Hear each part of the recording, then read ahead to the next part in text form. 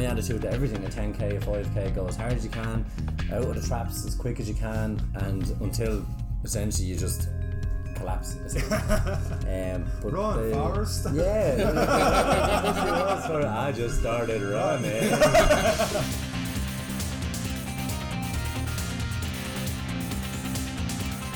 Welcome to episode 3 of the Any Given Run Day podcast. My name is Sean. We are here with Eric, Connor and Aaron. I don't know why I did it like that, but I've done it like that. We're going straight into it. On this week's podcast episode, we're going a little bit away from Aaron last week talking about 5k running and Marty Park training to get a bit more specific. I want to say complicated a little bit. We're going to be talking about heart rate running and how that's helped Eric with his €400 watch and lead towards a 3:35 marathon the last time? 3:35, yeah. 3:35 marathon, and you say obviously that was a big help to it. So we're going to let you take the floor and just talk about the type of training, the heart rate type training you do for your marathon training. Yeah, so pretty much like as we said in the intro, I said I never liked running. I couldn't understand it, no matter how much I run it. And with the background of work and stuff, you just went as hard as you can for as long as you can until you couldn't go anymore. And that was my attitude to the marathon. The first time we did it, it was my attitude to everything. A 10k, a 5k, go as hard as you can, out of the traps as quick as you can, and until essentially you just collapse. But Run, Forrest. Yeah. I just started running.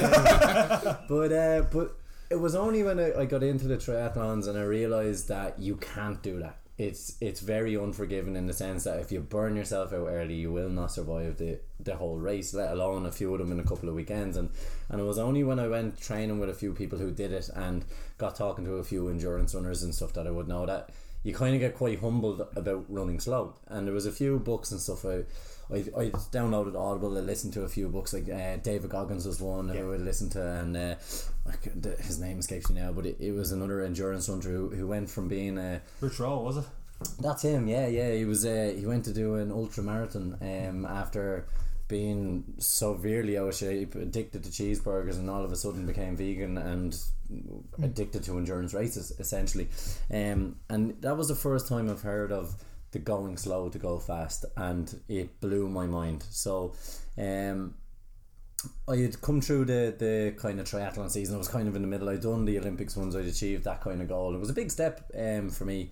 And then I said, right, well, I've been involved in this. I've been doing training. I'd like to see how I can improve the training. And a friend of mine had one of these Garmin's. Now Garmin haven't paid me to say anything like this. We're not that good. But he had one, and he swore by it and the durability of it. And I had we actually got one of the Fitbits, and I think mine broke after about 2.5 months of doing the triathlon training. Well, you couldn't use it properly for swimming, so you probably bounced it off a wall or something. Yeah, I couldn't swim. So I just found durable wise I needed something that was going to last the range of stuff I was going to be doing, and as well and because I read a good bit about this heart rate training, I was like, I need something that has the best quality of stuff, buy cheap, buy twice kind of attitude. Whereas like, right, it was kind of like I tried myself for 9 months of, am I actually into this? I still kind of don't like running.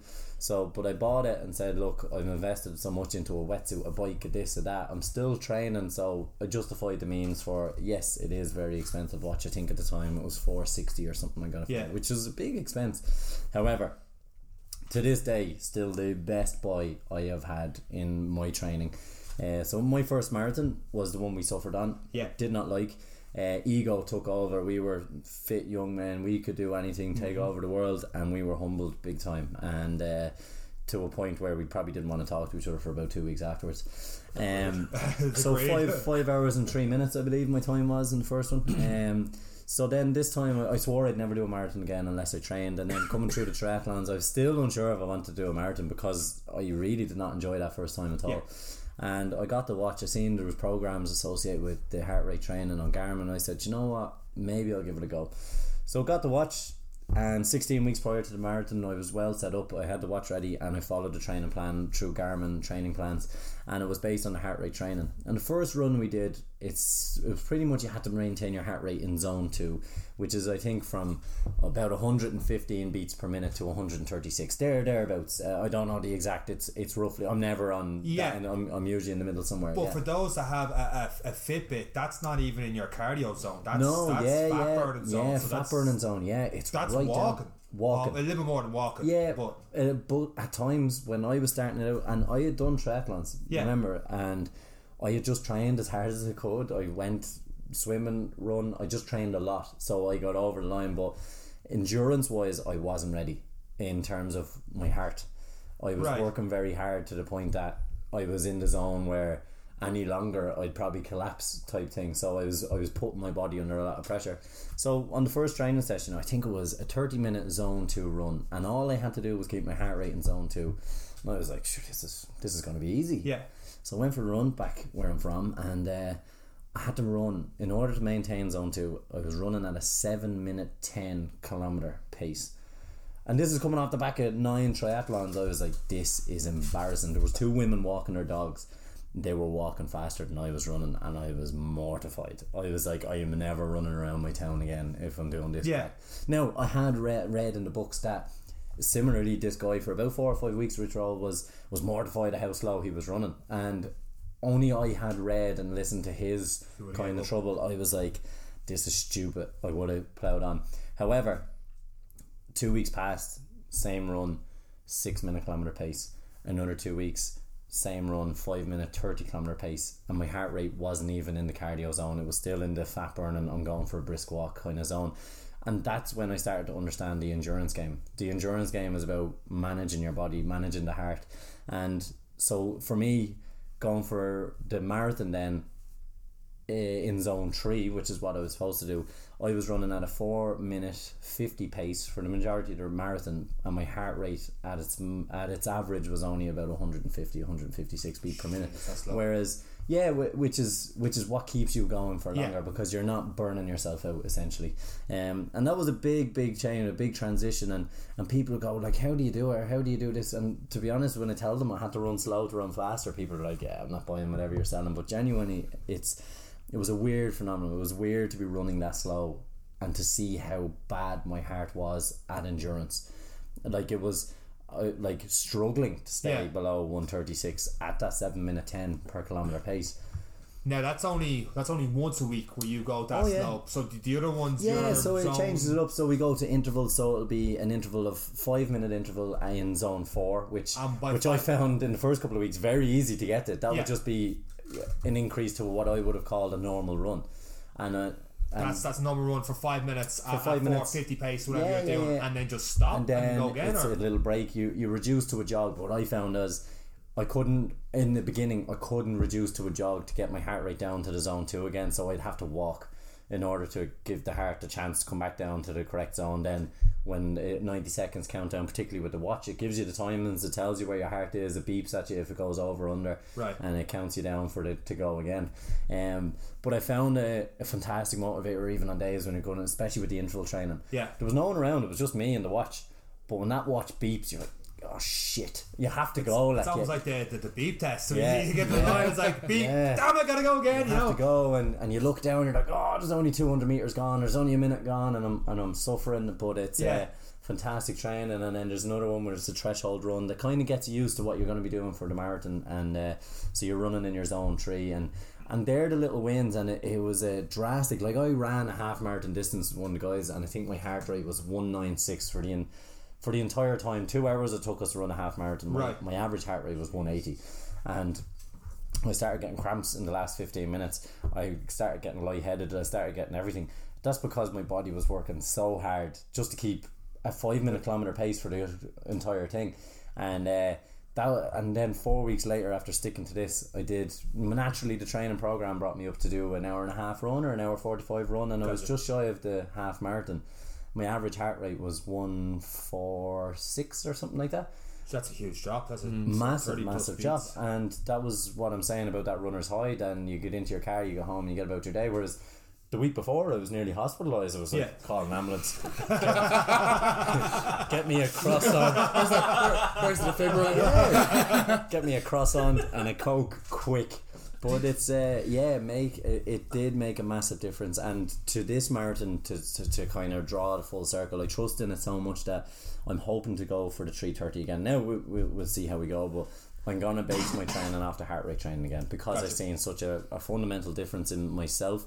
And I'm not small either. Like I'm 90 kilos on average. I'm 6'2", 6'3", thereabouts. So it was a massive difference for me to see that much change in myself so quickly over 4 weeks in a half marathon was bizarre, but it was a mental game. So that's my approach to this one. I'm going to go for the heart rate training over the next 6 weeks and see, or 16 weeks, and see how it goes. Do you find the heart rate training, because the way you're training your heart, it helps with recovery a lot more as well, or you still got the aches and pains in the muscles afterwards? Yeah, you still get your aches and pains. You definitely, however, because you're built for the endurance, as we spoke about with Aaron's chat, that feeling that you can't move the next day, that slowly dissipates, because you haven't pushed the body. Like when I did that half marathon, I couldn't move for 3 or 4 days afterwards. I had to go for a recovery 2 or 3k just to try and get my body back functioning again, because you've pretty much burnt yourself out. You've ran on all cylinders, the engine is blown, and it needs a couple of days to recover. Whereas when you're doing just an endurance run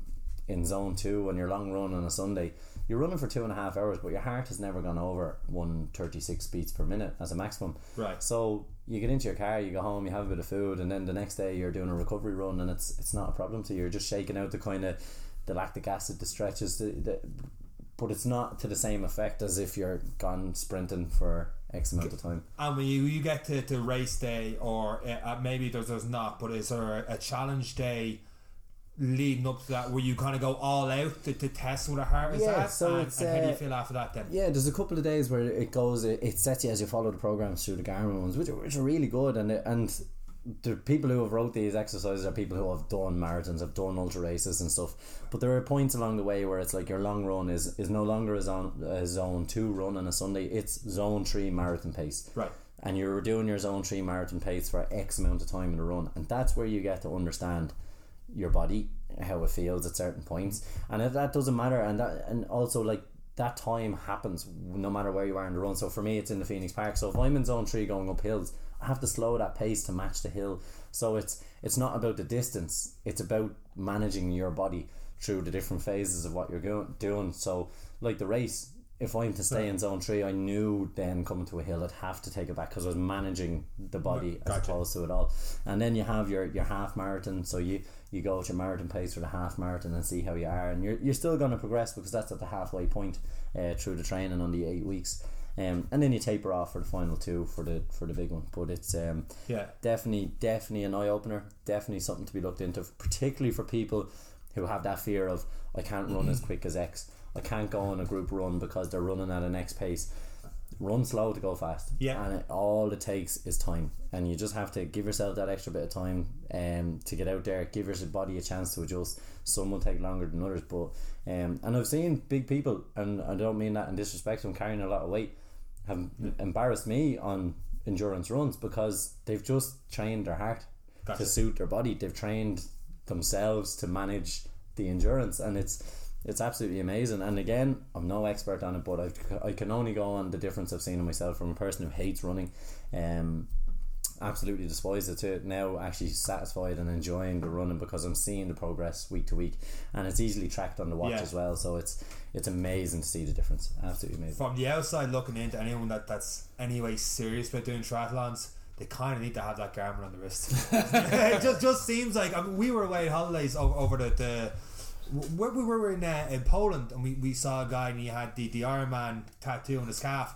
and sure enough on his wrist was a Garmin. And anyone you talk about doing Ironmans or getting more to elite level, they seem to have that Garmin on their wrist. I think once you get to that kind of level, you have to have some kind of a tool which can give you that insight into your performance. It's just about having the information to be able to utilize it and then improve. Otherwise, you're in the dark. Well, I mean, speaking of the information on Garmin, am I right in saying that journal, like you were telling me, it was telling you what your expected pace was for a marathon? Yeah, so it averages out your pace, it tells you what your expected times are and stuff. So that's where, like, again, the management comes in. You see you're on a downhill and you know you've gone over on the average pace, and you're like, right, I'll try and make up a bit of time here, and because I know what's coming, and that's where the experience of doing the marathons, like you said in one of our episodes, that you've been there before, you know what to expect. So it all helps. And like people who are doing Ironmans, who are doing triathlons, who are doing marathons regularly, they're training on their own. It's not like in the sports where you get instant feedback. You win or you lose, and your performance is graded on how much your man bet lumps out of you on the pit. You get instant feedback, whereas in this you can't see that feedback on, when you look at a time. So you cycle a route, but when you break it down then with the Garmin, right, how much of an elevation would that play into why I was slower, or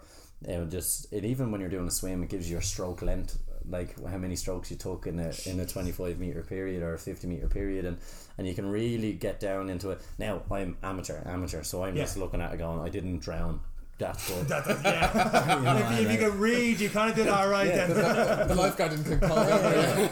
But I only did triathlons because I have a fear of open water. I do not like swimming in the sea. Lakes, it scares me. It does. Pool, absolutely fine, I can see the tiles, but when I get into the open water, and I did it as an FU to myself, I suppose, to get over it, but as I get more into it, and as I get involved now with triathlon clubs, I have the watch, I've used it, I've known my body, I know myself. That's not to say you need to do that before you join. In fact, I should have joined to get good at the sport initially, but I'm stubborn and like to do things on my own. But most guys do. Yeah, so it's but definitely I'll hopefully this year see a massive difference with it, and be able to give people better feedback in what it can do. And for these 16 weeks leading up to Madrid, will you be training with swimming and cycling, or do you have time to just go all running, and how does that negatively affect your goal for 3:30, or does it all come in as well? Well, this, like anything, last year I was sole marathon training, and it could, towards the end I kind of got caught up with work and stuff, like people will. Your training can get affected with kids or whatever else is going on in people's eyes, but mine was working towards the end. I kind of suffered a little bit in terms of training, but this time I'm doing it differently, that I am going to go with the triathlon training at the same time. So that will include, so my runs will be runs, and if the triathlon group is going for a run over 10k and I know I have to do a little bit extra, I'll do a little bit extra. I'm going to add on aiming for the 3:30. However, what people don't realise, and again with the heart rate training, if it tells me that I have to do a 30-minute run and I end up doing a 60-minute cycle, a cycle is a fantastic way. It's very hard to come out of zone 2 on a cycle, on a leisurely cycle, and you can go further and longer. It's less impact on the knees and stuff. I'm training the heart, I'm not necessarily training the legs. I have the mileage there, so by doing the cycles and stuff, my heart is still getting the endurance training, less impact on the legs. So I'm going to continue with the triathlon. I'm still going to do my long runs on a Sunday, don't get me wrong. I think it is important to taste those miles in the legs, to get the feet used to it, the blisters, the toenails, the whole lot. But it's I think with the cycling, the swimming and stuff, you're building up your lung capacity. There's so much scope to it there, and the aim eventually is to do an Ironman. So I'm going to continue on with this training and then see how we go with the marathon. But I will still be following the Garmin training plan for the marathon as closely as possible, with the variants to suit whatever triathlon training is going on at the same time. Deadly. So I mean, I wasn't too sure, because I'm not much of a cyclist, and I sure as hell can't swim, so I didn't know how much, if there was a limitation to how much the swimming you think would help people, because your heart rate training, it seems to fit perfectly into absolutely. Stuff. Now, don't get me wrong, there's cyclists out there that be saying, what kind of cycling are you doing if you're not getting but not good uphill anyway.